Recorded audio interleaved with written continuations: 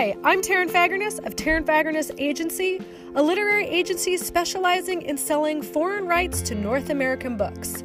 This is a podcast for my friends in the world of foreign book publishing, co-agents, scouts, and publishers. And I'll be telling you about my favorite books from my catalog.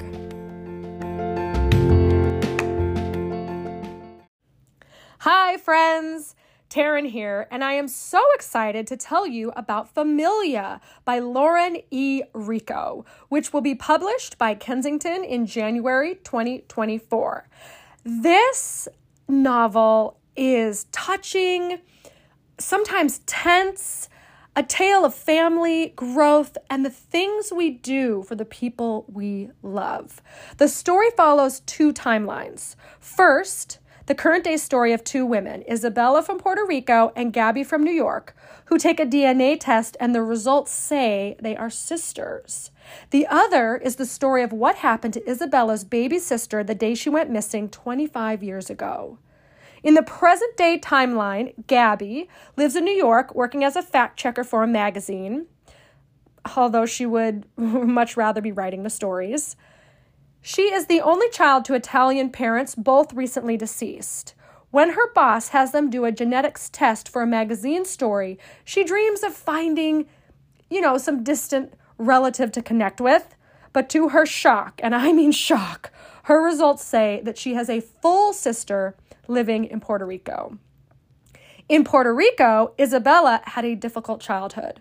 Her mother died in childbirth, and her baby sister went missing only a few months later, and her father was checked out and on drugs most of the time.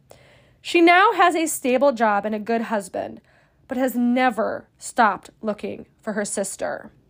When the genetic service matches her to Gabby, she knows immediately Gabby, is her missing sister. But Gabby is just as certain, 100% certain, that it is a mistake. Her loving parents would never have lied to her and certainly would never have stolen a baby.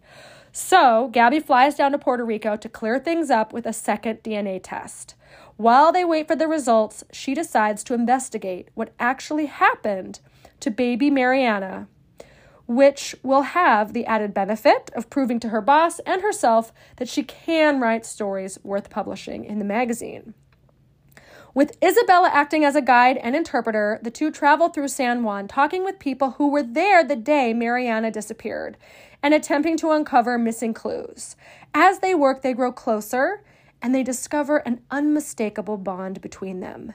Interspersed between Gabby and Isabella's story are chapters from the day Mariana disappeared. So the reader learns the story of what happened just ahead of Gabby and Isabella. In that sense, there's an element to this that's a tense crime story, complicated by gang politics and personal relationships.